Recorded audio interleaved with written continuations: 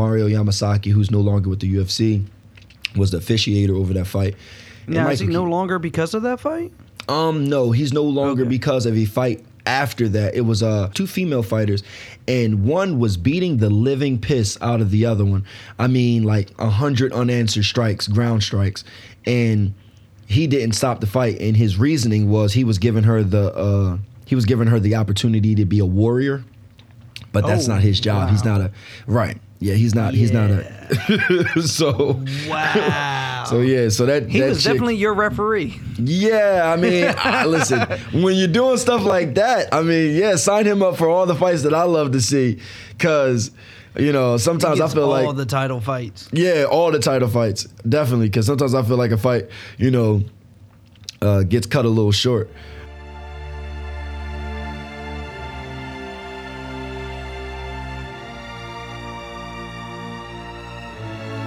Round 1.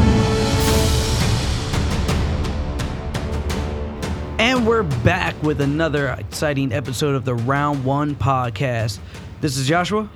This is your boy Lou with some exciting MMA news. And as Lou said, we have some exciting MMA news. This should be a pretty short episode, but man, was UFC 239 such a wild card that news after news after news kept coming out. Yeah, I mean, it was just so much following all of the events of UFC 239. I mean, it was a massive card. It came on International Fight Weekend. You had two title fights with Amanda Nunes and Holly Holmes. John Jones, Amanda Nunes defended her belt against Holly Holmes. John Jones defended his belt against Thiago.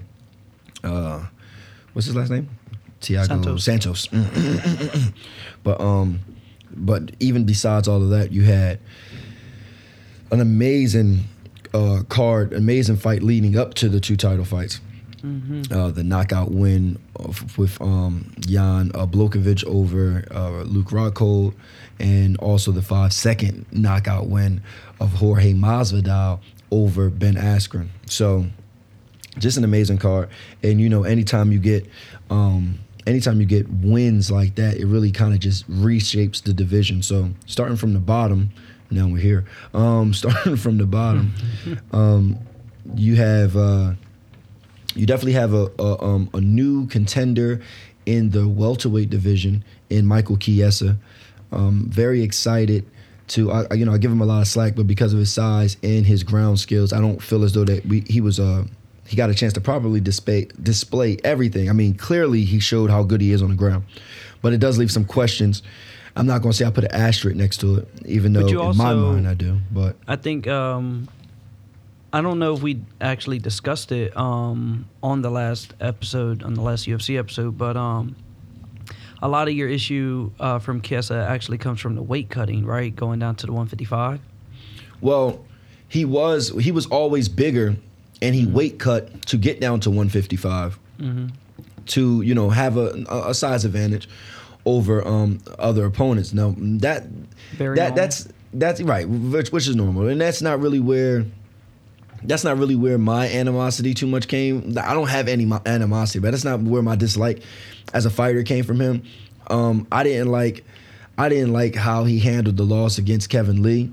It was a lot of trash talk. It was a lot of bad blood leading up to that. The fight only lasted a couple of minutes into the first round, and he seemed to be, choked unconscious or at least fading. It was definitely more decisive than what Ben Askren did to Robbie Lawler. And then, Robbie Lawler took it like a G on the chin and it's like, let's get back to work. Michael Chiesa it was just whine. And, Mario Yamasaki, who's no longer with the UFC, was the officiator over that fight. Now, is he no longer because of that fight? No, he's no longer because of a fight after that. It was two female fighters. I don't know the exact fight, but it was two female fighters, and one was beating the living piss out of the other one.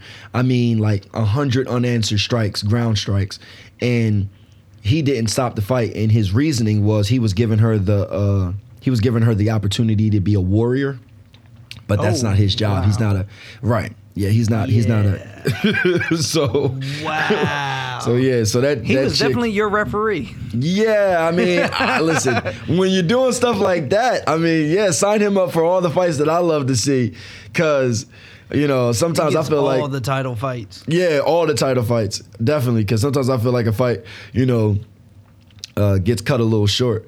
But you got Michael Chiesa. Now I want to.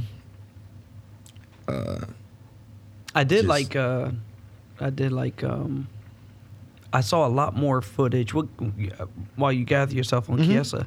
I saw a whole lot more footage from this card of the behind the scenes, in the middle of fights, either fighters that just fought or fighters that are getting ready to fight on next cards. They're doing interviews. Most of the time, you got to go watch that news organization. I think I saw TSN was one of the ones that was interviewing Izzy Adesanya. You have to go watch them in order to catch that immediate post-fight interview type thing. But because of Jorge's knockout, a lot of that, because you got raw reaction from Michael Chiesa, you got raw reaction from Izzy Adesanya. It was good. It was very interesting to see all that stuff on social media. It doesn't normally hit my page, Yeah. And I would rather watch these interviews, but I typically don't have the time to, unfortunately. I mean, it was just come back in. It was just such a big, and I try my best to watch all the interviews, not all of the interviews, but I try my best to watch, as many interviews as I can, just for my own, just as a fan, you know what I mean? I just like to see what's in the mind of a fighter. It's funny because a lot of times I pick my favorite fighters not just based off of their performance in the octagon, but also based off of their warrior mindset or whatever their mindset is, just how authentic it is, to see if they're if they're trying to change it up for publicity or to get more fame or whatever. I just really like an authentic thug, man, an authentic fighter. And that doesn't mean that you got to walk around and act like a gangster, or any of that stuff. You can be the nicest guy like Sage Northcutt, but just be the nicest guy all the time. But when you get inside the octagon, bang, you know what I mean? So I do watch those for that. How do you feel about Jones's thing then, where a lot of people say, the mantra that he was bringing before his, his 3 incidents, that it was more of a show than it was who he truly was. I don't agree with it. I don't agree with it, and I think that the reason why Jones gets so much slack is the reason why most public Christians get so much slack. Jones was publicly, a believer. You know what I'm saying? He was a Christian. So, that was his religion. That was his belief. That's the morals and the things that he tried to uphold. But just because you believe in Christ doesn't mean that you're perfect. And just because you're a Christian or, doesn't mean that you're above making mistakes or above sin. I think that all he was doing is putting out positivity and trying his best to be professional and hide some of the bull crap that was in his everyday life. He was a young kid on a huge platform. His father's a preacher. His mother, before rest her soul, his mother was a very respectable woman also. And I don't think that he was trying to do them any disservice or shame, and just being respectful. But off the camera, he was a wild boy. I mean, my father's a preacher, so I understand how it is to, and I think that's the reason why Jones always resonated with me more, because I understand that struggle, that balance to be yourself, but also, that the eyes of the world is, or not the eyes of the world for me, but the eyes of other people is watching you and holding you to a higher standard just because of what you profess that you believe. But, just because, listen, there are doctors who are doctors, right? And they know everything about the human body. They know what the human body, needs. They know what the human body should do and what it doesn't do. But yet in the middle of the day, they will go outside and take a smoke break. Does that mean that doctor is any less of a doctor than any other doctor? No, it doesn't. You know what I mean? Just because doesn't mean that you're always going to do. Everybody knows good and bad. You know, I don't think that just because you claim yourself to be a Christian means that that means you're perfect. I think that that's just accepting that you have flaws and trying to be perfect. But I think Jones just realized that, you know, whatever, you know, his walk is his walk, and that the best, and I had to realize this in my own personal walk, that who you are is who you are, and it's not what people think you are, it's not what you want to be, it's who you are every day. And the best way to change and grow is to accept your flaws and to work towards perfecting them. So I don't think Jones was acting fake. I think Jones was acting professional, and I don't think people received that. You know what I mean? Like, yo, just because you talk nice, you know what I'm saying, but you really just, you know what I'm saying? I mean, like, look at how many rappers, when you listen to an album, like even 50 or somebody like that, like 50, you know what I'm saying? He's a businessman. When you listen to 50's album, when you listen to Many Men, or when you listen to all his older stuff, you know, back when G Unit was heavy, do you think that's the same 50 that walked into the Coca-Cola you know, boardroom when he was trying to sell vitamin water? Absolutely not. You know what I mean? There's a time. Like you brought that around. You know, there's a time and a place. Just because you're a gangster, that you can put on a suit and you can tuck some stuff to the side. So I don't get the slack. I don't like the slack, because I don't like how anybody who if I come out my mouth and say I'm a piece of trash or I'm a piece of crap, then everybody's like, yeah, me too, and it's all just good. Like, you know what I'm saying? Like, I don't say nothing, I don't care. But if I come out my mouth and say I'm a Christian, but yet I'm still, that doesn't mean that I'm not a piece of crap. All that means is I'm a piece of crap that believes that I can change and be more. That's all that means. But not to, because I definitely want to get back on that Jones thing. It's a lot to just to, you know, talk about with the whole Jones fight and everything. But I had the rankings in front of me. That's what I was pulling up with Chiesa. Mm-hmm. And I don't believe that the UFC rankings has updated, but the fight over, which makes sense, the fight over Thiago Sanchez was his first 170 fight, and it did not crack him into the top 15. So starting at 11, right? Well, starting at 13, it's odd because you have a 12 spot missing in the UFC rankings, and I don't know why. Maybe that's where Chiesa, maybe that's where they're going to put Chiesa. I don't know. But starting at 13, you have Neil Magny, who's a good fighter, solid ground game, you know, pretty good stand up. Leon Edwards, who's already scheduled to fight Rafael dos Anjos.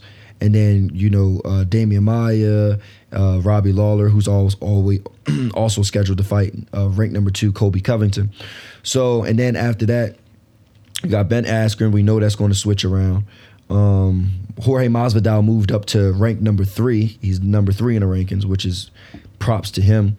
I believe that fight should have boosted him up all the way to number 1. But I understand that Colby Covington is a former interim champion, you know, interim title holder, and he's never defended or really lost that belt. It was just taken from him. So I can understand. I can't really make any arguments besides the performance that he should be moved up. But looking forward at Michael Chiesa, I would like to see a better test, a bigger test. So Anthony Pettis is ranked number 7, and we know that he is fighting Nate Diaz, which is going to be an amazing fight on the same card with Daniel Cormier versus Stipe Miocic. So I would say I would like to see Michael Chiesa fight either Neil Magny, ranked at number 13, or Santiago Ponzinibbio. Or a third one would be my boy, and he's not even really ranked. Daggone. What's the boy that we like? He Platinum Mike Perry. Oh yeah. You know what I mean? Yeah.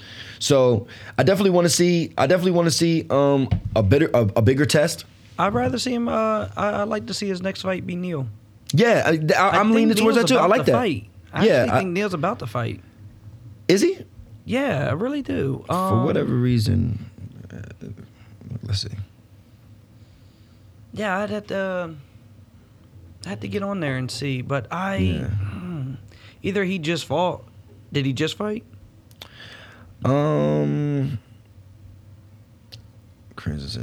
UFC at Rochester. Oh no, he was supposed to fight at UFC Rochester, and somebody Kranzit steps or Kranzit. I don't know who Kranzit is, but he stepped in to replace Neil. So something happened with Neil. His last fight was a loss. So man, he lost. He would need I felt like he lost some steam after Damian Maia. I mean, he don't get me wrong, he came back and won 3 in a row, but still, he was on a long fight, a long win streak. If he beat Maia, I think he was actually going to be given a shot for a close shot for the title. Yeah, his last fight was actually against Santiago Ponzinibbio all the way back in November. He got KO'd on that one. Yeah, November of 2018. So I would, it's rough to say because throwing Neil, but Neil has trouble against guys with strong stand up. So maybe against a guy like and he's a tall, lanky fighter. So I don't see Michael Chiesa just being able to wrap him up and do all the things that he was doing to a much smaller Diego Sanchez. So if nothing else, that would give Michael Chiesa a better fight and still a boost if he wins. But if he loses to Anil Magli, then that really does show where he is, where he is and whether that last fight against Diego Sanchez should have an asterisk on it because of his size. But if the UFC really wants to give him a push, I would say let him fight against somebody like Santiago Ponzinibbio or Mike Perry, because he's a bigger draw. You know what I mean. So that's really all I got for the Michael Chiesa fight. And before we get on the Ben Askren, Jorge Masvidal and Ben Askren, because there's a lot of things. Even though it's 5 seconds, it's just so much meat to pick off that bone, right? Just some random news in MMA. Chad Mendes retired. Oh shoot! Yeah, Why Chad that? Mendes. Oh, is it? Now is A that long like staple in the I 145 retired, or division. is that like a Uriah? He might come back a little later. Well, no, he actually retired. Well, he took some time off. He had got popped for a substance, but I think it was ruled. I'm not sure because I think he had to sit for like 2 years. Okay. But I think it was like accidental. But everybody basically comes out and says it's accidental, right? Unless you caught with the needle in your butt. So, but after that, he went away. I believe that was right after the Frankie Edgar loss. After that, he went away for a while. And then I believe he came back. It just had a fight recently. And now he's just like, he just posted like, you know what? I stepped away for a little while. I came back and to see if the feelings changed, if I got that fire back. And he's like, I really don't. I'm really more excited about the next phase in my life. He's 34 years old. He had an 18-5 record in the 145 division, and he fought for the title 3 times. He's probably one of the best fighters to never hold the title. One of the main reasons why it's crazy because the guy who had the belt for the longest in his division was Jose Aldo. Aldo knocked him out by that knee, even though it was funny, Chad Mendes was actually winning that fight. And I believe it was like even the first or second round. And like right at the bell, Chad was, pressuring Aldo for a takedown. And Aldo kind of did a scramble and a sweep off the cage. And he spun around and kneed Chad Mendes when Mendes went to kind of reshoot in. Knocked him right unconscious. So that was his first loss. And then after that, he fought Aldo again. That fight went to decision, was a close fight. And then, so those are 2 legitimate, title fights. And the third loss that he had was against Conor McGregor, but it was on 2 weeks' notice. It's the fight where Rafael dos Anjos pulled out because of his foot, and he stepped in on short notice, and he fought Conor McGregor for the interim belt. So he has a great a great career. Really one of the staples in the 145-pound division. He was really like one of those Joseph Benavidez, you know what I mean, John Dodson type of guys that just kept, you know, like nobody else could beat him but, you know, the champion. Until, you know, he fought Frankie Edgar and Frankie knocked him out, which was a great win for Frankie and very surprising. But yeah, man, Chad Mendes, amazing fighter. You know, a mainstay at Team Alpha Male. Definitely one of the guys that helped, you know, build that camp up, and just an amazing career. So, you know, shout outs to Chad Mendes, Chad Money Mendes, and thank you for all the amazing fights that you gave us. And you know, good luck going forward, man, in whatever endeavor that you do, man. Hopefully, you know, we can still see you around, you know, in the UFC or around the UFC doing something. A lot of knowledge there. You know, it'd be nice to see if they, you know, could bring him on to do, you know, I don't know, maybe an interview or so here and there about upcoming fights, maybe guys that he's fought.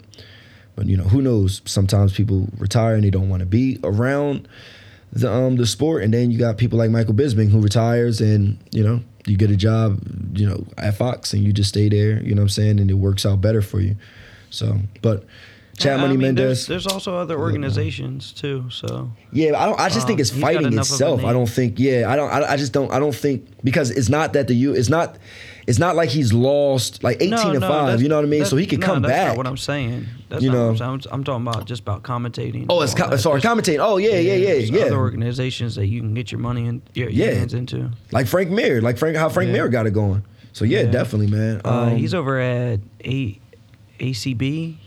I think he's at ACB, and and then he's fighting at Bellator. He's still fighting. Yeah, so he's like half one. Frank Mir, man, I remember. I started watching Frank. I became knowledgeable about Frank Mir because I got into MMA watching WEC, and during the time that I started watching the WEC, Frank Mir had suffered his injury from the motorcycle accident. So he was in the WEC as a commentator. And it was Frank Mir who really broke down and broke down the sport to me as a fan, you know, watching it, you know, going through all the different submission transitions, all the different submissions, all the names. He's an awesome commentator. Amazing. And then I think his strong jiu-jitsu background, as you were just explaining, like his ability to name everything and walk you through it and see what's coming next, like that really plays a part.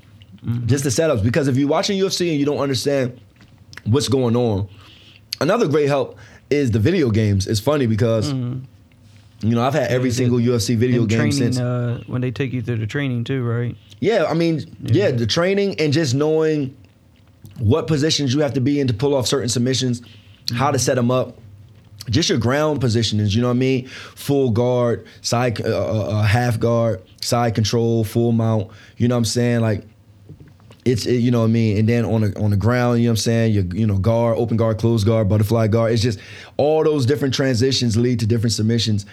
So if you're watching it and you're not knowledgeable about what transitions they're in, and what attacks, like, you know, the moment that we see somebody go into side control, we're automatically like, elbows are coming, you know what I'm saying? Because we know that, you know, you can get a mounted crucifix from side control. Yeah, I was going to say, you either got elbows, you got the crucifix, right. You've got the Kimuras open. Right, side saddle position, Kimuras open, you can tie down that arm for Kimura, Americana, it's so many different things. Yeah, I mean, my favorite and Phil. What's his name? Oh, Phil Davis, Mr. Phil Wonderful. Davis, yeah, he does it the most is that anaconda joke that they think they can get up and slip out and it's always open right there. Yeah, and he secures that from like north south. Yep. Yeah. And which is a position that you really don't see as much in today's MMA as you see it in the sprawl a lot, but I guess it's just like a sprawl position. It's not really north south. Side control is also nice because you can get away with the knees too. Yeah, side control, you can knee to the body. Yep. And you can slide in for like a... Those are devastating, man. Those are freaking devastating. Yep. Now in the side control, you see a lot more people, like a lot of limber guys go over top and pull like an arm bar. Well, first you can switch to mount. You know, from side control, you can switch right over to mount. You know, there's a chance of getting swept, but you can still, you know, you can see a mount. But a lot of guys are going for now in the UFC. You see a lot of triangle arm chokes, or arm in triangles, where they'll they'll lock it up in one side of side control, and then they'll start pivoting to the opposite side, jump over the body, and then start spinning around the clock. We've seen a couple submissions like that. You know what I'm saying? Brock Lesnar submitted a guy like that. Dan Cormier submitted a guy like that. It's a lot of submissions like that going on. But yeah, man. Going from that to the next fight on the card. But yeah, I just wanted to give a quick shout out to Chad Money Mendez, man. One of those big dudes, you know what I'm saying? But going to the next fight of the card, which was Ian Blachowicz versus Luke Rockhold. Luke need to tie it up. Huh? Luke needs to just hang him up. Bro. I did not know that he was a model. Okay? Yeah, for Ralph Lauren, yeah. Yeah, well, brother, tie it up. Shucks, is that crap going for you?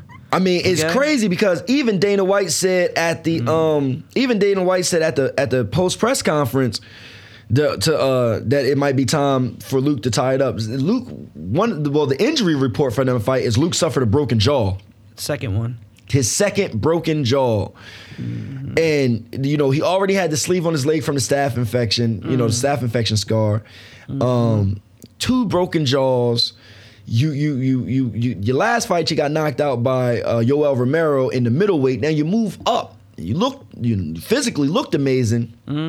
But maybe that's just what it is. Maybe your physical gifts is the way you look, bro. And if you're getting paid to be handsome, maybe getting punched in the face isn't. It's definitely not going to progress that career. You know what I'm saying? I mean, I don't think models should just go around getting punched in the face. I just don't think that's. I mean, I don't think that's protecting your assets, right? I ain't never done no modeling. Me neither. I can see how it can get boring, and you want something a little thrilling on the side. Well, I can see that, but I mean, there's going to have to be other things out there for you because people got your number now, man. Yeah, man. People really, really know. Like Ian says, straight up and down, like, oh, I knew I was going to catch him with that left hook. Because that's the same, yeah. He drops it. I was like, yeah. It's crazy. Wow. I'm sorry, I don't want to cut you off. No, go ahead. Kenny Florian predicted Ian Blachowicz would knock him out because Luke Rockhold has a bad tendency of dropping his right hand. Kenny Florian was like, no matter how many times we've seen him fight, it's always there. It's just always there. Now it make that comment just really came to me. The commentary from the fight, because I think, call my bluff. I think in the first round, somebody had made the comment that he was keeping that right hand glued. Yeah, and that makes sense. It's like but he had to consciously do it. He did consciously do it until he got rocked by the head kick at the end of the first round. Now you're just fighting off of your natural base instincts. Yep. What you do naturally over repetition is that's what you're going to do. Yeah. And yeah, my man ended up getting his jaw broken. So Ian Blachowicz, who's ranked number 5, I gotta stop saying Ian. Jan Blachowicz. Gee whiz, Jan. That's the man's name. He's not Ian. I don't know. Sorry, I just let you go. It's also Neil Magny, not Magli. It's an L in there, ain't it? No. Magli? It's Magny. Magny. Yeah. All right. Well, I say it the way that it should be pronounced. That it should be spelled. It should be spelled. How dare his family come over like that? Weird. But Jan Blachowicz, ranked number 5 in the light heavyweight division. Is he now? Is that a move up? Yes, it is showing a icon that he moved up, but it's also showing Alexander Gustafsson moved down. But we know that Alexander supposedly retired. That's still up. That was right after his loss against Anthony Smith. So we don't know, how much is going to stick or not.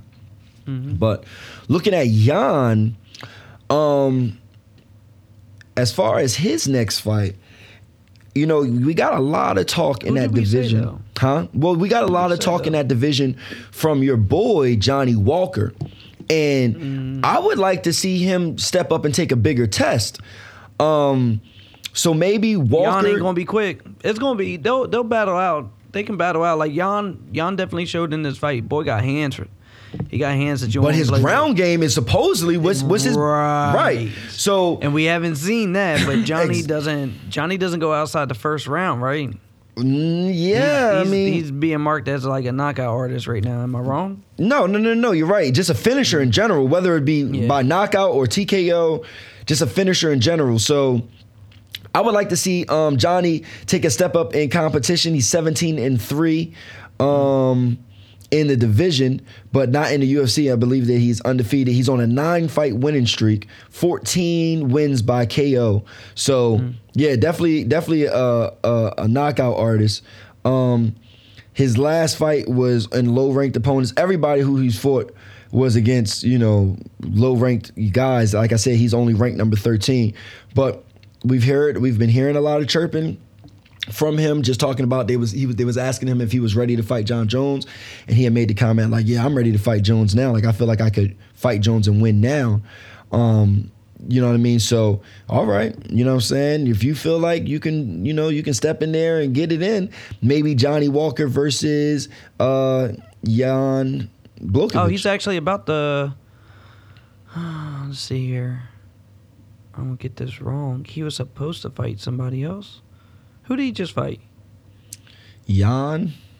We saw him in March? Yeah. No, Johnny. We saw him in March. Oh, Johnny. Yeah, we saw him. I don't know why I said Jan. I knew exactly what he was talking about, though. We seen him in March against... Yeah, I'm trying to find it real quick, too. Kirkenov.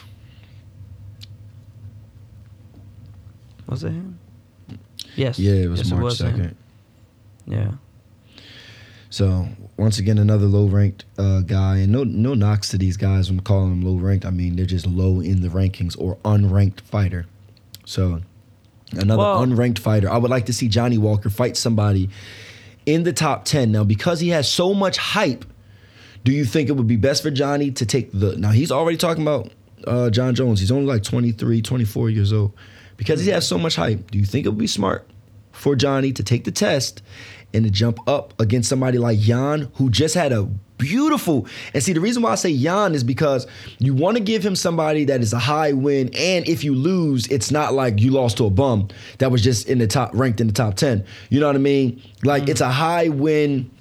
It's a lot that you can get from that, because if you do succeed, then you just knocked out a guy who knocked out a former, or you just beat a guy who knocked out the former middleweight champion. If you lose, you lost to a guy who just knocked out the former middleweight champion. So it's not like, you understand what I mean? So I think he has the proper... We gave Jan...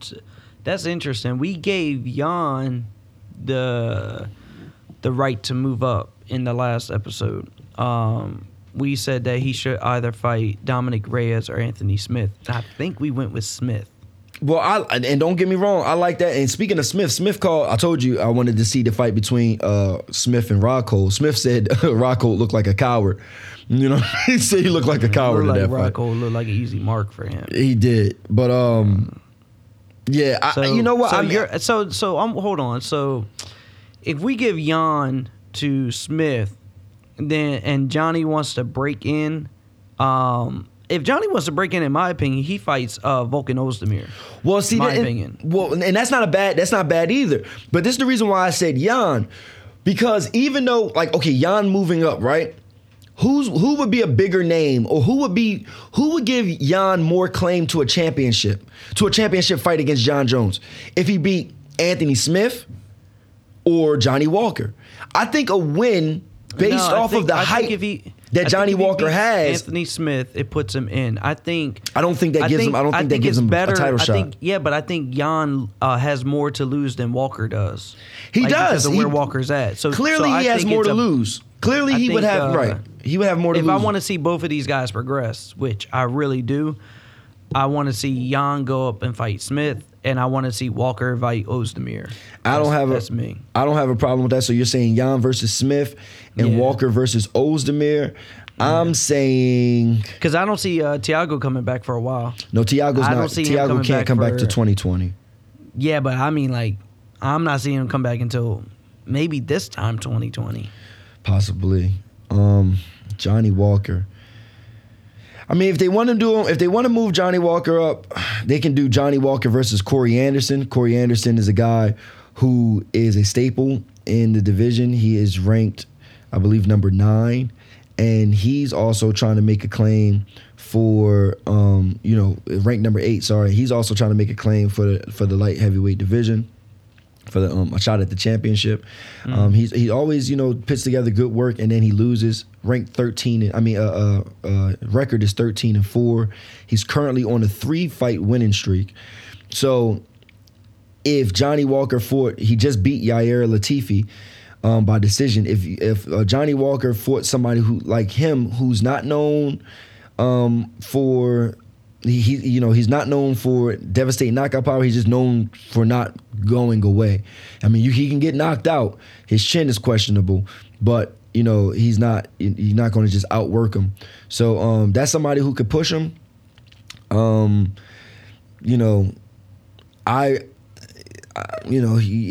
we're giving him the slow road, then he can fight somebody like that, or Volkan Ozdemir. I have no problem with that either.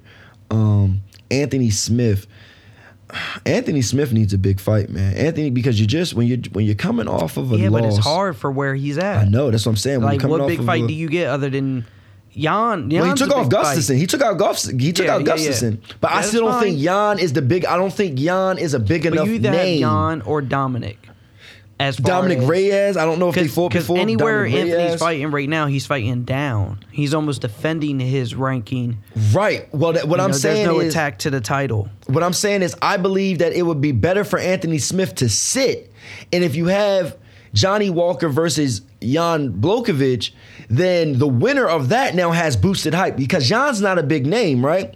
But if Jan beats Johnny, now Jan's a big name. And if Johnny beats Jan, now Johnny's a bigger name. Then I still think if Jan beats Anthony Smith, he's a big name. He is, but I mean, he is. Okay, Anthony Smith just beat Glover Teixeira, but Anthony Smith also has losses against Thiago Santos, who just lost to John Jones. Which is properly ranked underneath. So if Jan takes out Smith, that puts him back at 3. Right. What I'm saying is, in the UFC, we know that rankings don't really matter, right? We know that it's more about the hype. And what I'm saying is that you need to build. Right now, you don't have enough hype in that division. The only person that has hype in that division is Johnny Walker. Right now, currently in that division is Johnny Walker. You don't have a bunch of people buzzing. You have more people talking about Luke Rockhold getting knocked out than who knocked out Luke Rockhold. I feel like that was a good fight for him. That was a great fight for him. I am a fan, but I don't feel like even a win over Anthony Smith, I think that makes you next, but I still think that you're going to get stepped over. Either way, there's a possibility that John Jones' next fight is against either Daniel Cormier or Stipe Miocic, right?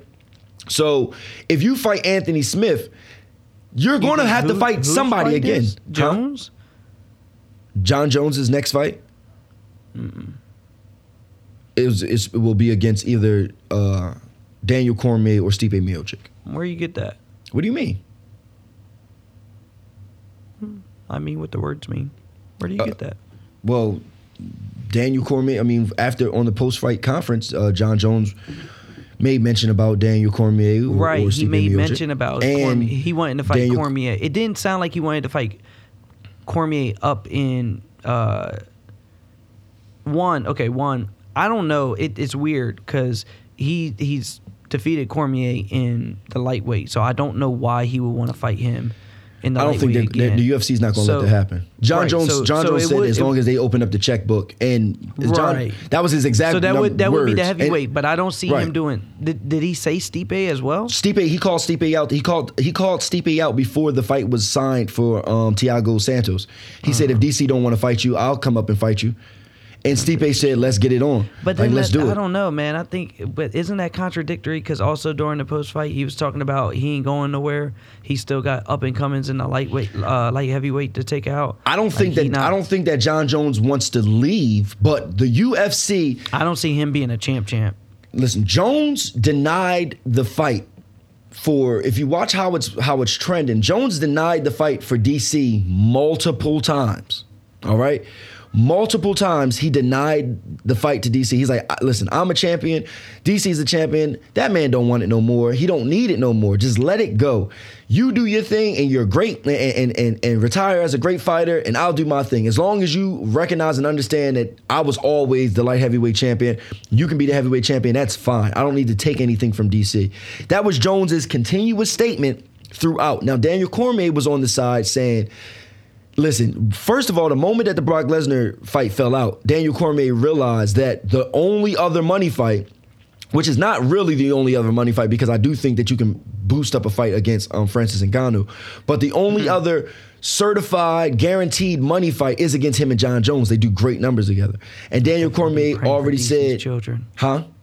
I'm sorry. I said I'd definitely be praying for DC's children if he fights Ngannou. Sure, yeah. Please don't let them kids see that fight. I mean, DC got a good chance to win. I mean, he fought Anthony Rumble Johnson, who was a monster in the light. I'm not saying that the power level isn't different, but DC's wrestling could do exactly what he did against Rumble. Eat some shots, take him down, or not eat no shots. I don't think he wants to eat any shots by that man. No, but, he does not. You know, take him down and get up in there. One thing that DC got going for him is speed. DC always looks faster, and he's a heavy guy, but he looked faster than John Jones in that fight with his hand speed. He also looked faster than Stipe Miocic with his hand speed. So we know that Francis Ngannou likes to throw looping hooks. So it's not like you're worrying about the speed. It's just more or less that man looks like he can punch you in your arm and make you say, ow-wee, in the middle of the fight. Like, it's kind of hard to bluff. Like, it doesn't matter where he hits you, he can break that. But and it's, I don't know, man. It's a little weird too, because like, yes, he did take a hit, and he took a hit in the light heavyweight division from Johnson. And hits. Yes, he did. But I mean, I'm talking about that one that sent him across the cage. Oh, yeah, but right, because there was many of those punches. Johnson's 6'2", DC's 5'11", so that puts DC a good 3 inches under, right? I think my math checks out. And then, but Ngannou is 6'4".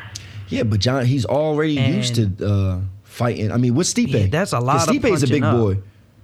And the funny thing about Ngannou is, really, he just got to squat. If he squats, DC going to come right into a uppercut.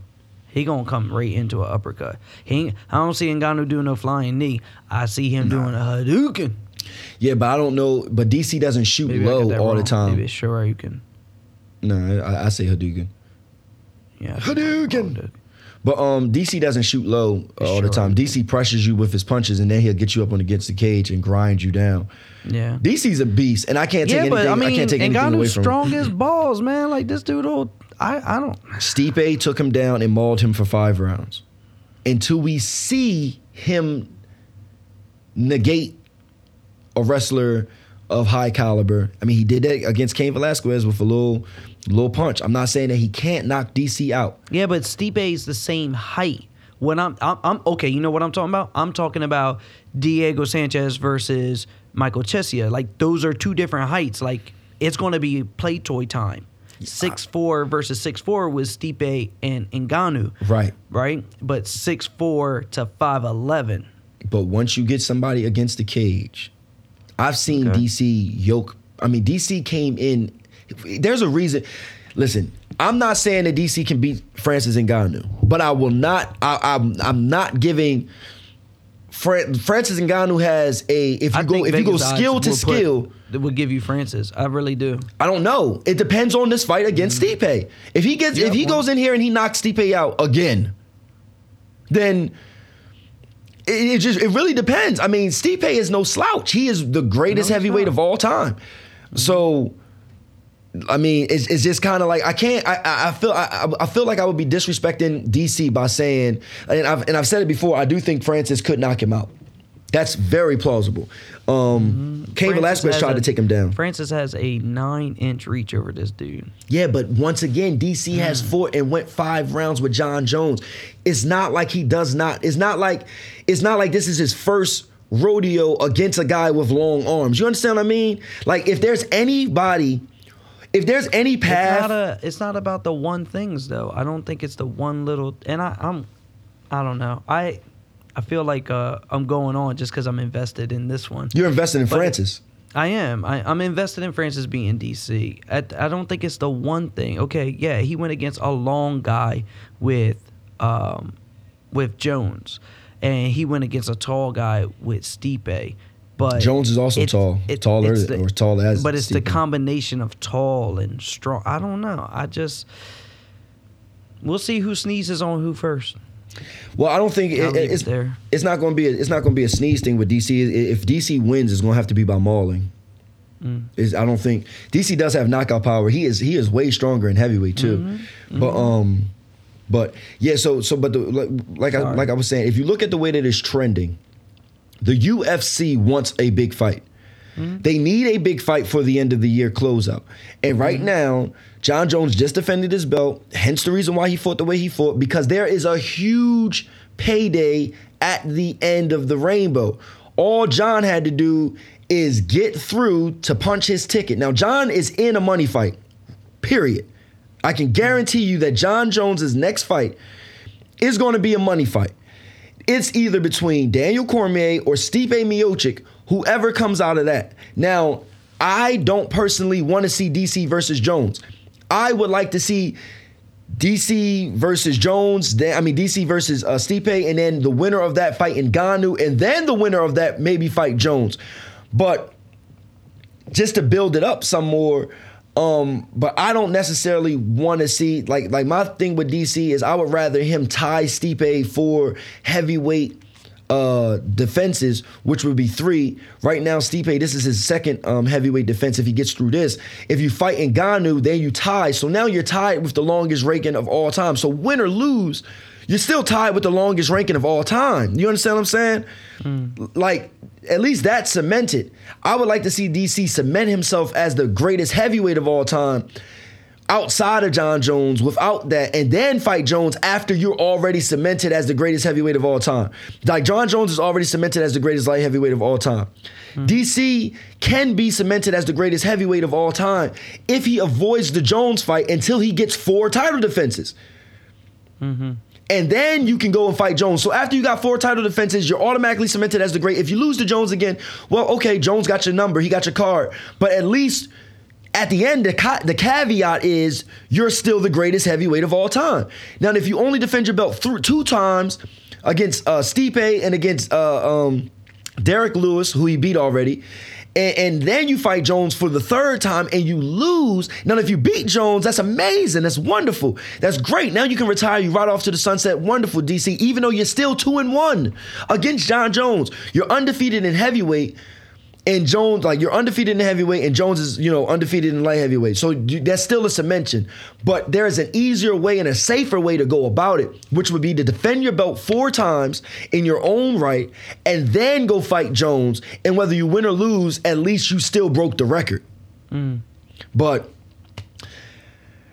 when the UFC is pressuring, the UFC is a company. And when the UFC, like, you can tell, because Jon Jones, like you said, he said over and over and over that he wanted to clear out his division. But the thing for Jones is right now, at this point, a Jones versus Ian Blachowicz fight is not going to sell. A Jones versus, it's going to sell because it's Jones, but it's not going to do him. It's not the opponent that he needs. He either needs Dominic Reyes to step up and have a big win over somebody like Anthony Smith, or he needs Johnny Walker to go on a run against a Jan Blachowicz, Volkan Ozdemir, maybe a Dominic Reyes. You need to build hype around another fighter. You understand what I'm saying? Because there is no other fighter right now. Like, Jon Jones cleared out his division before. Now he got new guys to fight. I see Jon Jones going up, maybe winning the belt, and then kind of vacating it. I don't see Jon Jones, like, sticking around to fight a Francis or some crap like that. But that's the reason why I think Jon Jones, skipping forward, because we can go in any order, doesn't matter. But skipping forward, I think that's the reason why Jon Jones fought that fight that he did. I don't think he was scared of Thiago's power. I don't think that he was. I think that he was weary. Like, I think that he was conscious of it.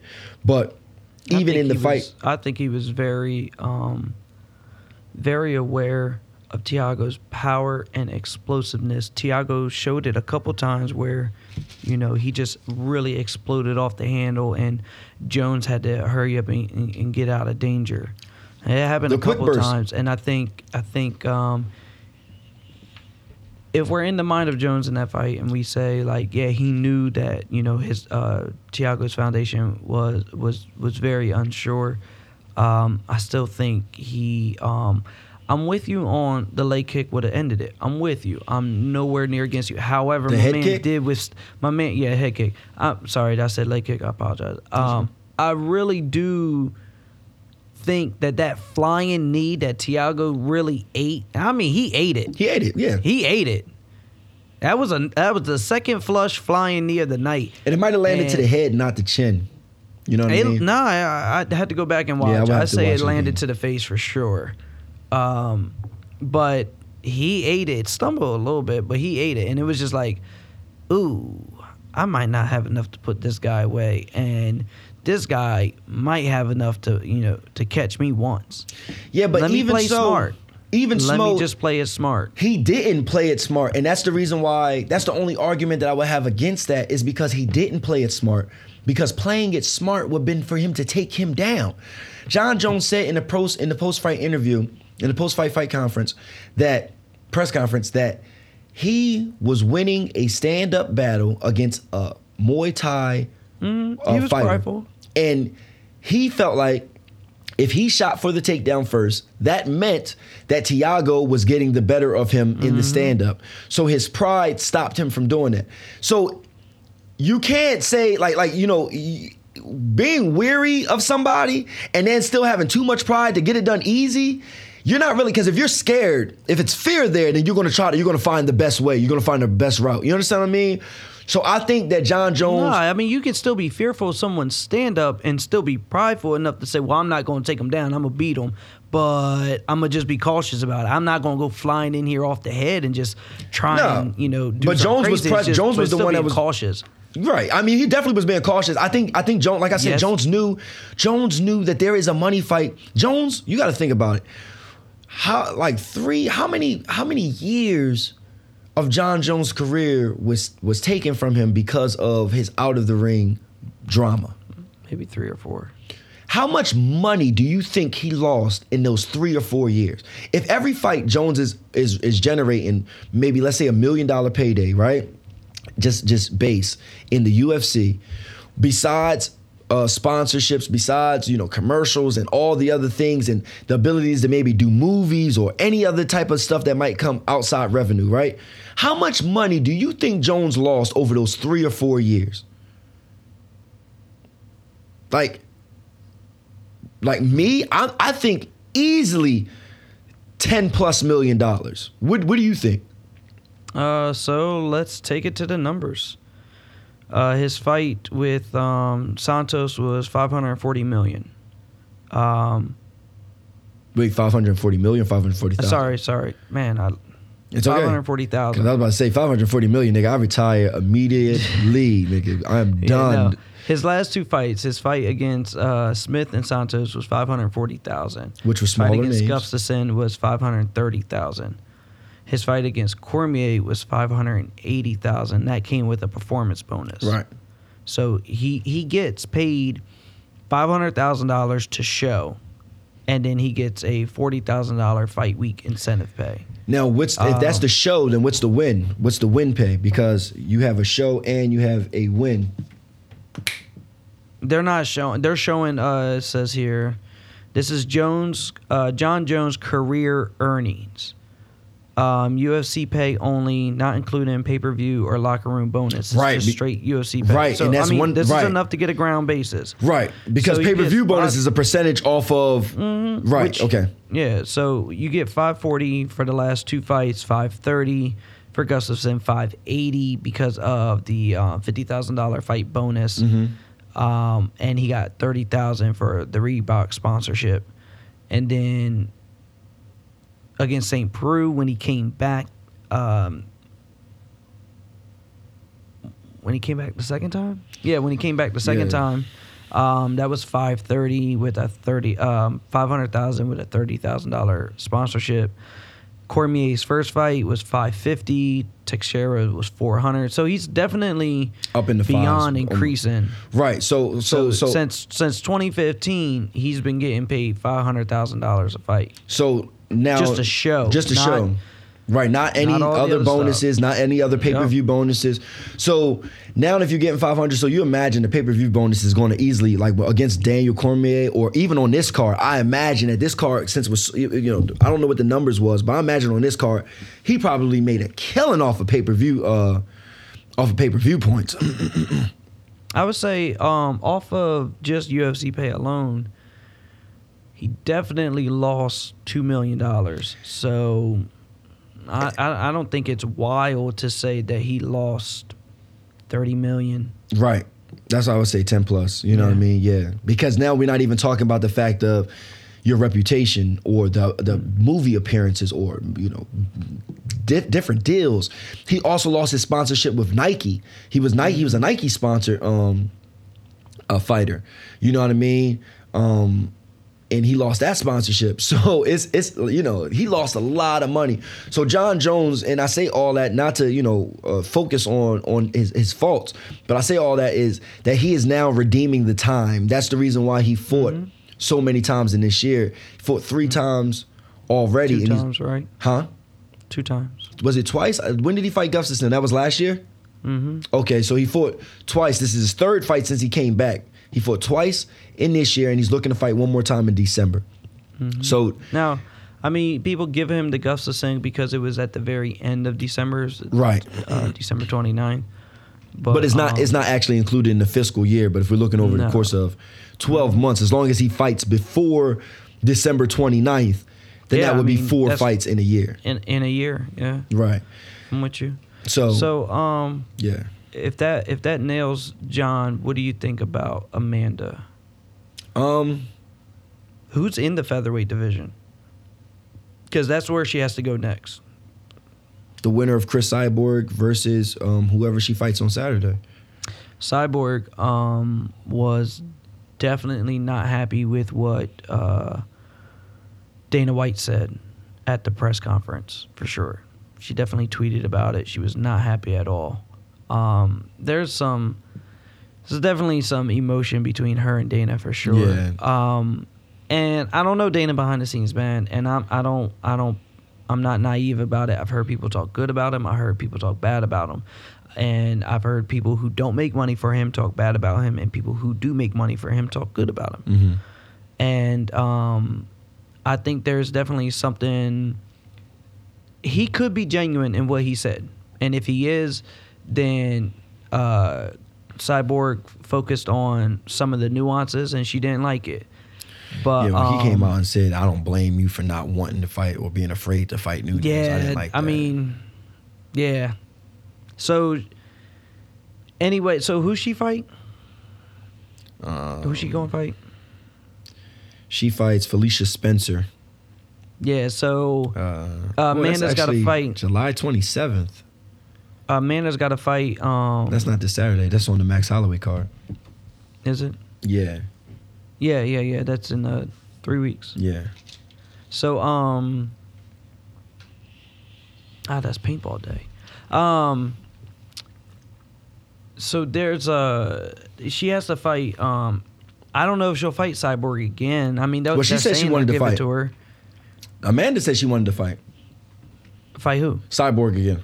Okay, so yeah, Cyborg will step up and take it. But Amanda doesn't have a choice. She has to fight somebody. I don't think it was a fear thing for Cyborg. I think they wanted Cyborg to fight International Fight Week. I think that they wanted her to fight immediately. But I personally think that Amanda was the one who wanted to drop down to defend her other belt like a Henry Cejudo before, if she didn't drop. Exactly. Mm-hmm. So I think Amanda was in a position not to give Cyborg an immediate rematch because of the fact that,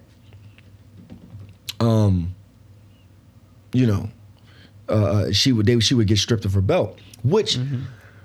Not to go back, but what might upset the apple cart, even with the Jon Jones thing, is what if Stipe, thinking about the immediate rematch aspect, what if Stipe knocks out Daniel Cormier? Do you think that Jon Jones immediately gets to fight Stipe, or do you think that Daniel Cormier asks for the rematch Well, that and you do becomes Stipe 1-1. versus? That would be 1-1, correct? Yeah, correct. so no, I think Daniel gets the and that's Daniel's first loss in the heavyweight division. Correct. Both of them will be tied for defenses, right? No. If Daniel lost, If Daniel wins this, he's tied with Stipe for the defenses. no. If Daniel wins this, then he is one behind Stipe for defenses. He's 2. Oh, okay. Yeah. Daniel needs this win and one more win. But if Daniel lost this fight, then Daniel could ask for an immediate rematch, and then you would have Daniel Cormier versus. You would have, which I think could be bigger. You would have Daniel Cormier versus Stipe 3. I don't know what they would be doing with Francis Ngannou. He would have to fight. He would have to, destroy another, helpless individual and feed another lamb, take another lamb to the slaughter. And you would have to, I guess it would probably be John Jones versus whatever the top contender is in his division, maybe Dominic Reyes or maybe the winner of, I don't know, somebody. They would have to find somebody for him, if even. But you could do that on the same card. John Jones would have to defend again, or maybe he don't have to. He doesn't really have to defend again. He could. I mean, he already fought twice in this year. We know champions who only fight once a year. So he could, by all means, just sit out and wait. But I think if you did end up having a 3, that would only just boost up, for Jones. But yeah, going back to Amanda, in her division, it's crazy because, Valentina Shevchenko, she fought her twice. She beat her, but they both went to decision. The first one, it was split decision. I think both of them might have been split decision. Only the first one. Only the first one? Okay. The first one was split decision. I actually gave it to Valentina. The second fight, Amanda won by decision, but I think it was one of those. I would have to rewatch the fight. I don't remember all the nuances to it, but I know it was close. Valentina looks like a world beater, but I would like to see Valentina just stay her course and just cement herself, because the Amanda Nunes fight, as long as she doesn't go anywhere, will always be there, right?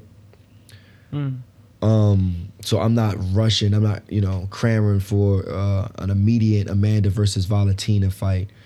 I think, I think the reason why these champions are fighting each other so much is because the UFC might be doing a poor job at promoting the up-and-coming fighters. Like, you're the promotion.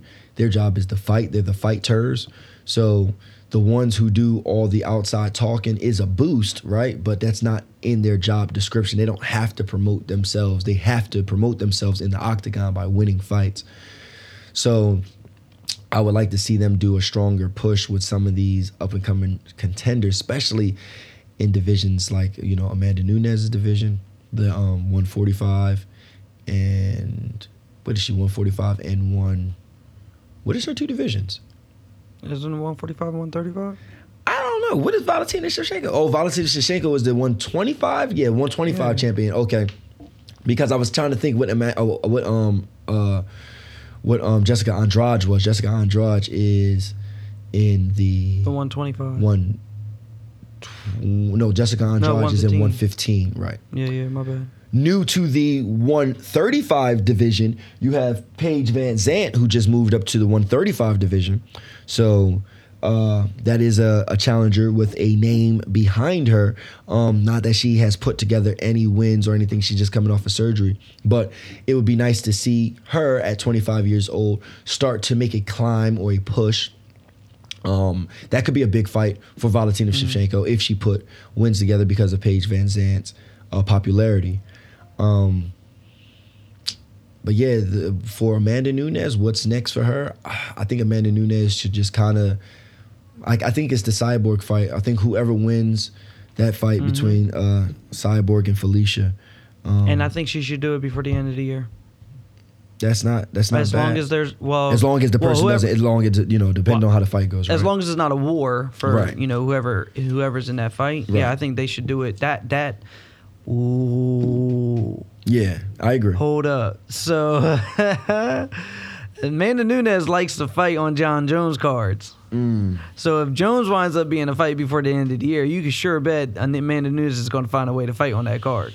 Hey, if you got an Amanda Nunes versus Cyborg 2 and Daniel Cormier or whoever versus John Jones, that is a card that I'm buying, yeah. That's money. It's crazy. I want to go on the record again. I do not want Daniel Cormier to fight John Jones for a third time. It does not make sense to me. But I will watch it happen. I think that the UFC don't want two black men to win at the same time. Like Daniel Cormier is trending towards being one of the greatest heavyweight. He's undefeated of all time, and it's like you could just retire and just say bump my light. Like I was a light heavyweight champion, but that could be a cliff note in your legacy. If you just continue and just establish yourself in the heavyweight division. I mean, just go on a run, bro. You know what I mean? Like, just go on a run. You know, just take it to 5, and you're done, and you're good. You know what I'm saying? I mean, you got to get through a Francis, but you know, not to double back on that, but you know, just So the last thing is the welterweight division in itself. You can't just talk about Jorge Masvidal. So first of all, let's address the fact that Ben Askren dropped 4 rankings after that knockout. Definitely think that was appropriate. I think so too. A little further. 5 seconds. I think they kept him above Robbie just because he beat him. Robbie's number 10. But Robbie has a huge opportunity. Even though Robbie lost that fight, think about it. He's getting he's fighting Colby, right? Yeah. The moment he lost that fight, they gave him a bigger opportunity against Tyrone Woodley, but that fight didn't come through. Mm-hmm. And now you're getting Colby, which is, you know, next best thing. So you have a bunch of shifts in this division. So you've got Pettis getting ready to fight Diaz, but I like to see Pettis make a run for the title again, but he seems to be more of a show fight right now. Yeah, which I don't think is a problem for his career.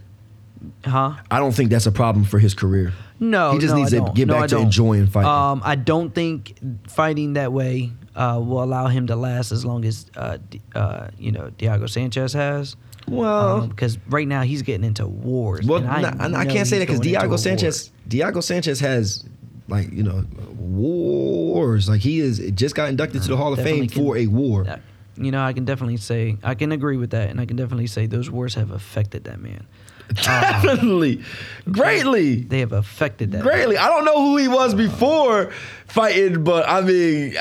that man, if that man were to lose his UFC contract, if they were to say, you know, Diego, if they were like a bartender, it's like, you had enough, we're cutting you off. Right. That man would come out of the UFC like a Vietnam veteran, and I will feel sorry for anybody who talks to him wrong, okay?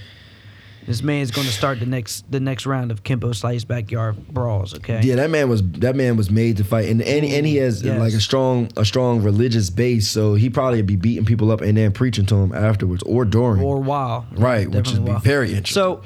So Jesus loves you. So here's the issue that we have. All right, okay, I'm gonna look at this very objectively, and Robbie Lawler goes up against Colby Covington. Mm-hmm. If Robbie wins, I think Robbie fights Jorge. No, I don't.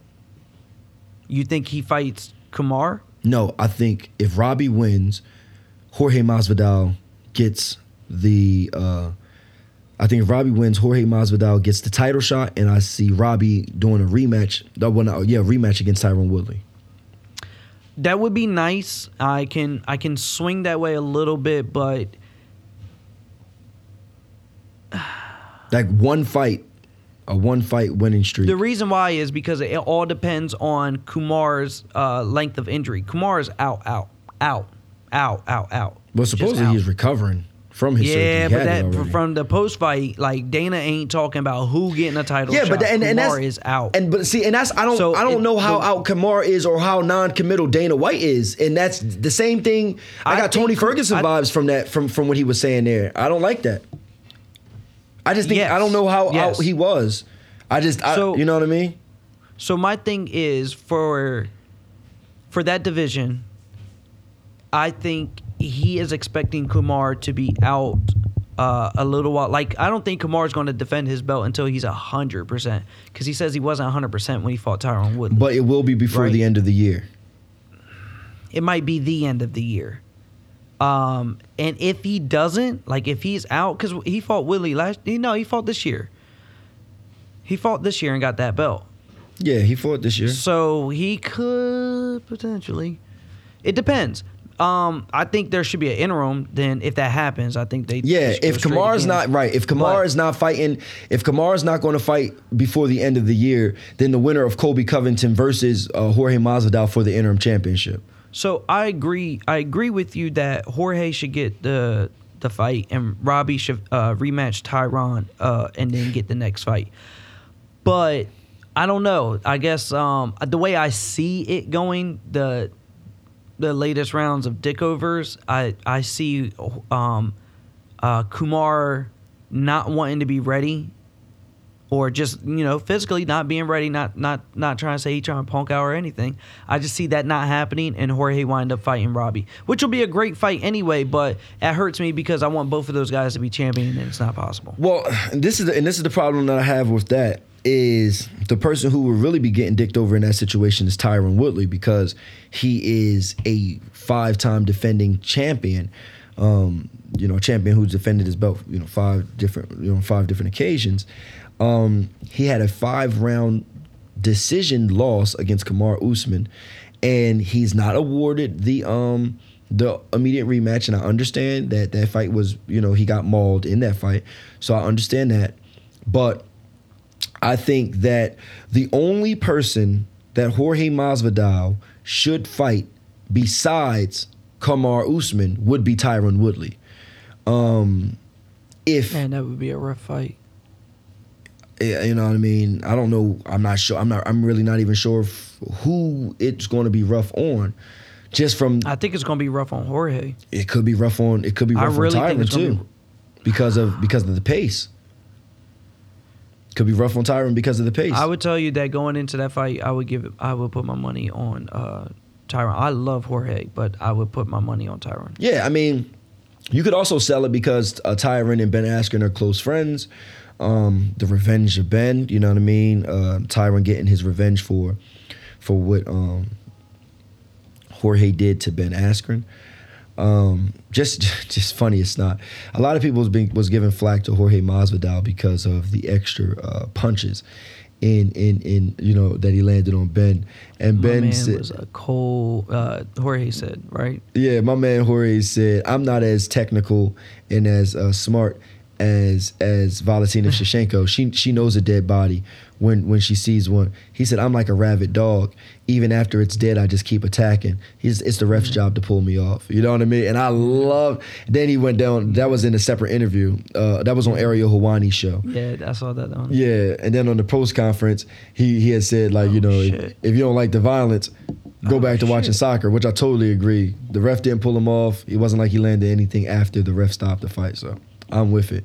But Jorge Masvidal, I didn't think Jorge Masvidal was going to be able to beat Darren Till, and he knocked Darren Till unconscious. Yeah, you got a point. You know what I mean? You got a point. I didn't see that happening. I recognize Tyron's lethality. Yeah, but Tyron, in the game, that is not. He can get you standing and he can get you on the ground, man. Right. But and I don't see too much of Jorge's ground game. Well, we haven't got a chance to see too much of his ground game, but he's been fighting for it. Because remember, everybody says the best practice is a real fight. Yeah, but I mean, you're talking about a guy who went 3 rounds with Damian Maia and didn't get submitted. So there is some. No, but I'm talking in favor of Tyron. No, I'm talking about Jorge Masvidal. Also, he went 3 rounds too with Damian Maia. Tyron went 5. Jorge went 3 rounds with Damian Maia and did not get submitted. He got a decision loss, but he didn't get submitted. So his defense on the ground is legit, but in his stand-up is also legit. There is something to be said about a man coming off of, career-changing victories. Just the confidence. And then Tyron coming off of, I like Tyron Woodley, but Tyron coming off of defeat. Now, the UFC is not going to jump at the opportunity to put Tyron the belt back around Tyron Woodley. I think from a marketing standpoint, that the best fight, I think from a marketing standpoint, Kobe Covington and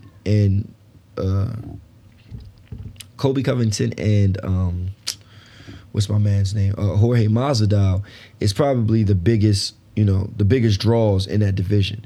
Now, the one thing that they have going for them, and in a way that they can still give Jorge Masvidal the fight, which I think he deserves, even though Kobe Covington was the interim champion and all that other bull crap, is Tyron Woodley and Kobe Covington have bad blood. They were been supposed to fight, right? So if Kobe Covington beats Robbie Lawler and it's not exciting, what if it's just a 5-round? What if he beats him by decision, 5 rounds, nothing exciting, just a lot of wrestling? You could still book Tyron versus Kobe and hype up the bad blood and still give Jorge Masvidal the championship shot. You know what I mean? Because then you still get a big fight out of both of them guys. And I mean, I think the UFC would be better. I think you're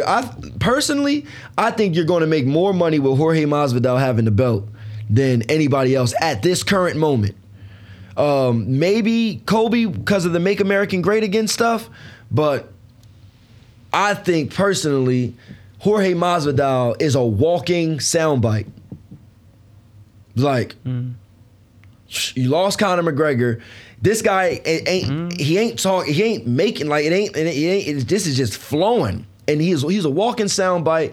He could be really good. Now you're gonna have, maybe some issues with as far as how many press conferences he wants to do on the business and stuff like that. But if you're talking about overall popularity and getting a huge, if you do a fight in Miami or something, my God. All the Cuban fans and the Hispanic audience, oh my goodness, you know what I mean? And we know something historically, Hispanics have always been a huge fan base for fight organizations. Look at boxing. Look at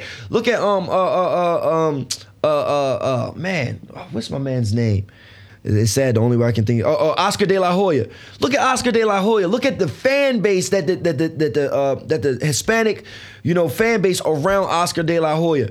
If you put Jorge Masvidal in that title shot against Kamaru Usman, I'm picking Jorge Masvidal to win, and I'm also saying that that's good business.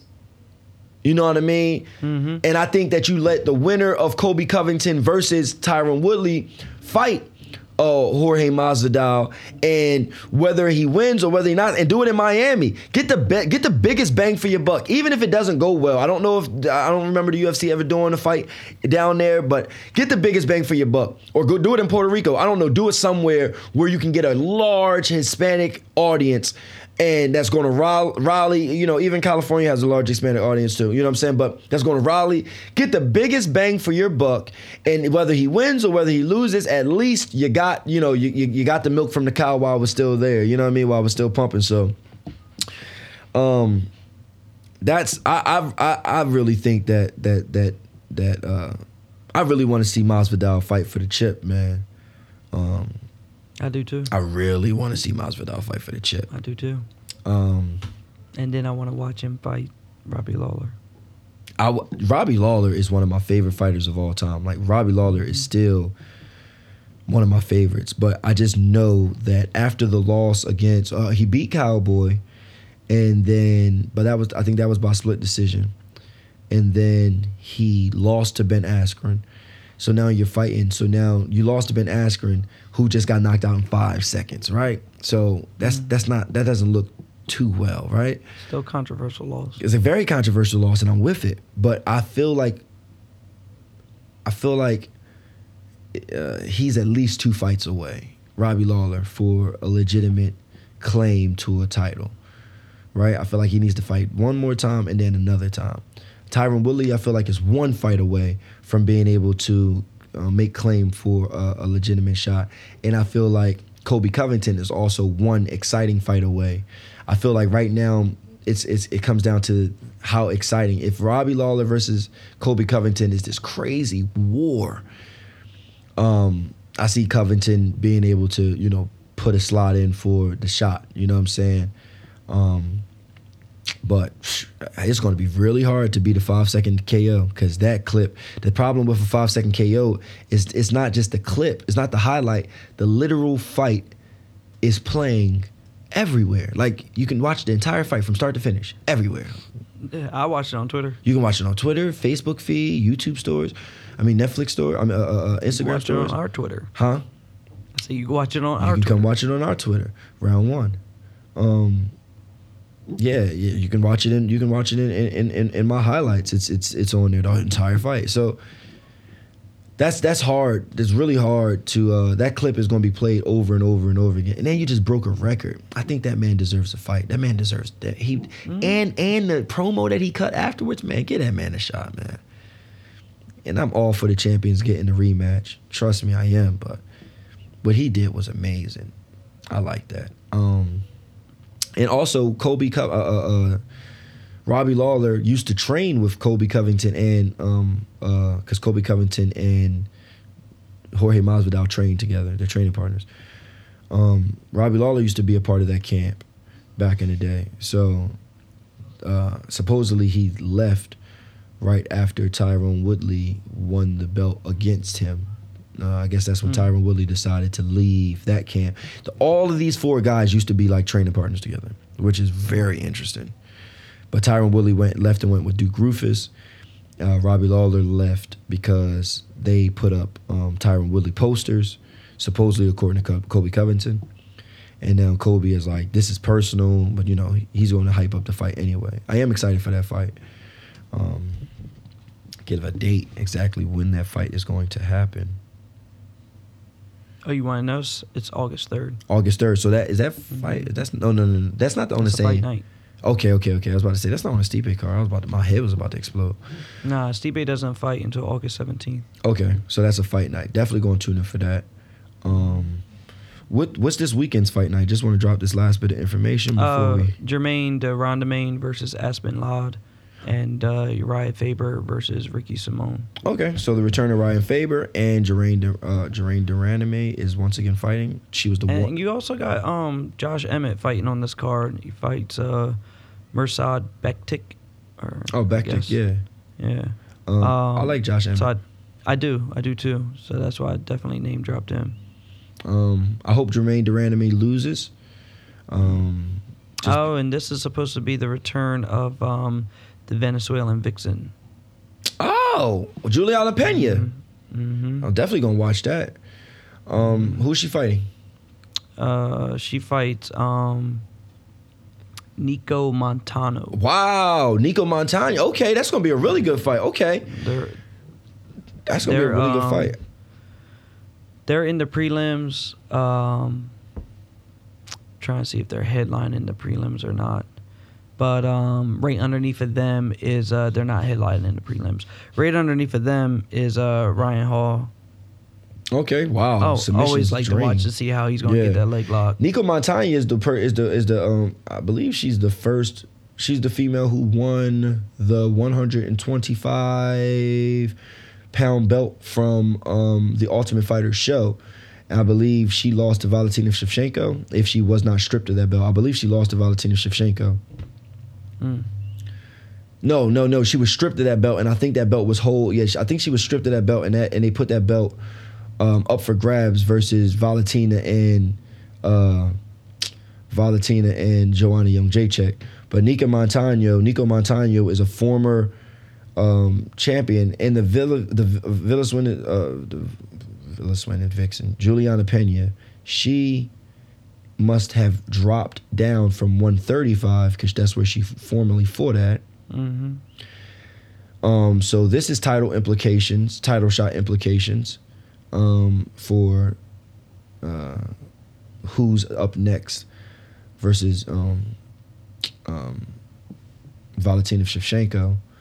So that's a good fight. I'm going to give it to because Valentina, her next fight is against Liz Carmouche. Yeah, she's a staple in the 135 division. She must have dropped down also.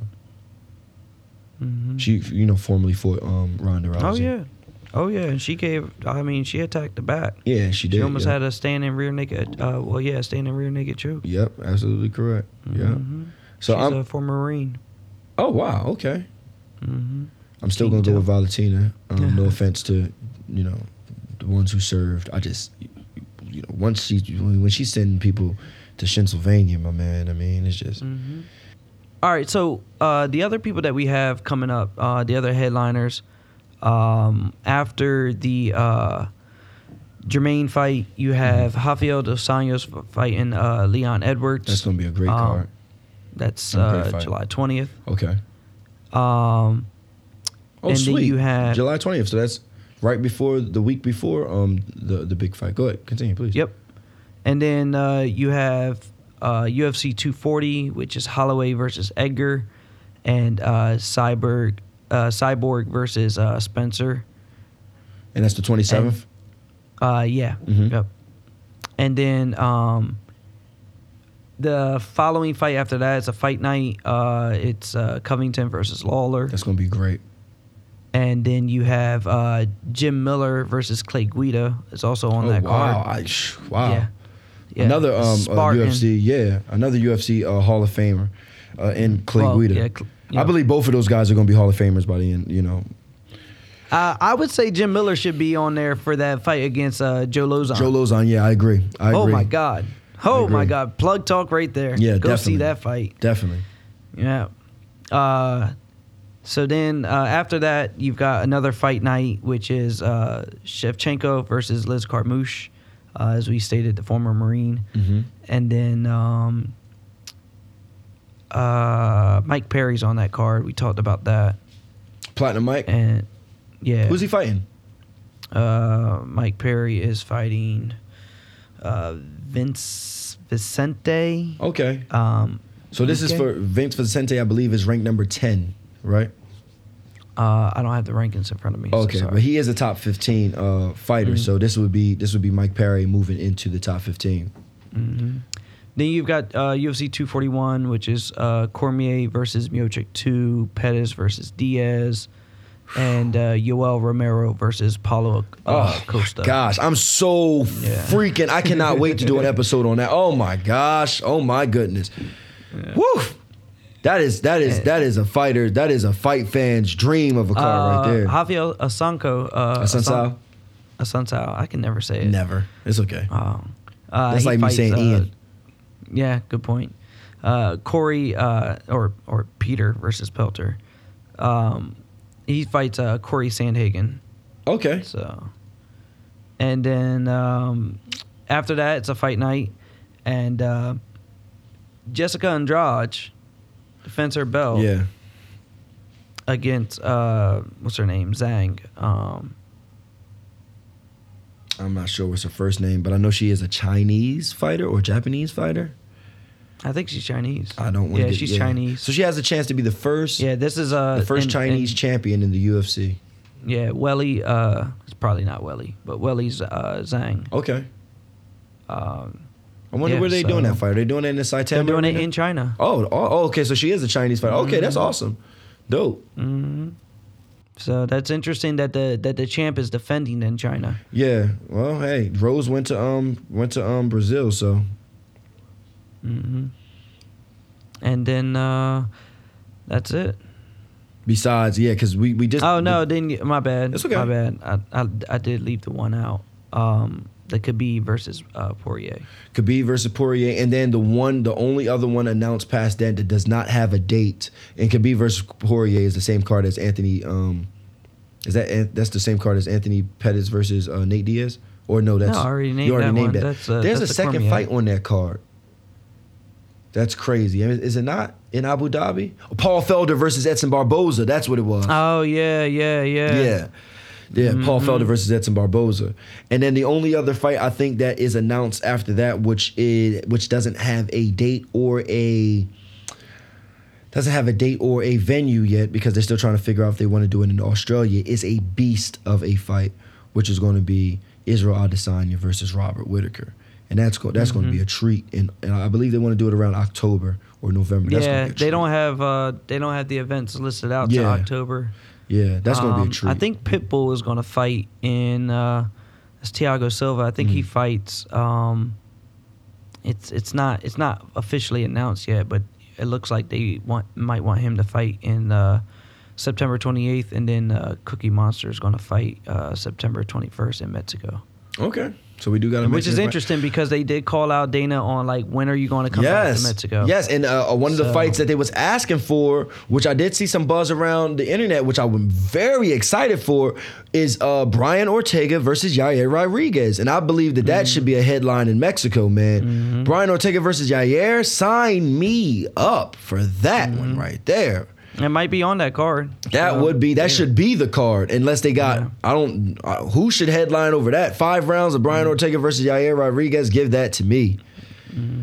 Well, that's all I got, man. That's all the upcoming fights, and we'll do a, right before the fight night with Durandame and Lod, we'll do a quick pick. Yeah. We can do a quick pick episode. Give a little breakdown on who we think is going to do it. Hey, you want to put we should like bet a pizza on this, or like bet a, make it interesting. I don't know.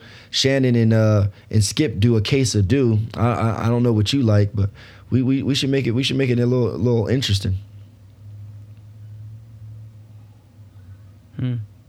Something random. It doesn't have to be. We'll think of something financial, but yeah. I mean, it's only in a couple of days. Was it? It's Thursday. It's Thursday. I like food. I will bet you. I will bet you a mother freaking Zen burger on it. Yeah, we'll do the quick picks Saturday morning before the fight. That fight's in Cali, so we'll have. Yeah, we got time. We can try and do Friday or Saturday. Do the quick picks. Yeah, definitely. Yeah. All right. Matter of fact, or we can just we could probably try and do our quick picks on Twitter. Oh yeah, Twitter and Instagram. Yeah, check us out on Twitter and Instagram. Our Twitter is at round_1_podcast, and we're still working on the Round 1 Instagram, but you can follow me, Chico Sticks 89. That's Sticks with an X. And you can also follow me at Lou Legacy. Lou_Legacy. Yeah, and I'm definitely going to be. I'm always posting something about highlights from the fighter. If you want a good letter by letter, character by character fight, definitely hit Lou up in the comments. This man battles in the trenches. I have watched it several times where it randomly comes up a post and I'm like, oh shoot, I know that guy. I like. Oh shit, here he goes again. I like good dialogue. Deep in the trenches, man. I like good dialogue. Deep in the trenches. But check us out. Yes, sir. As always, you guys have a good night. God bless. Round 1.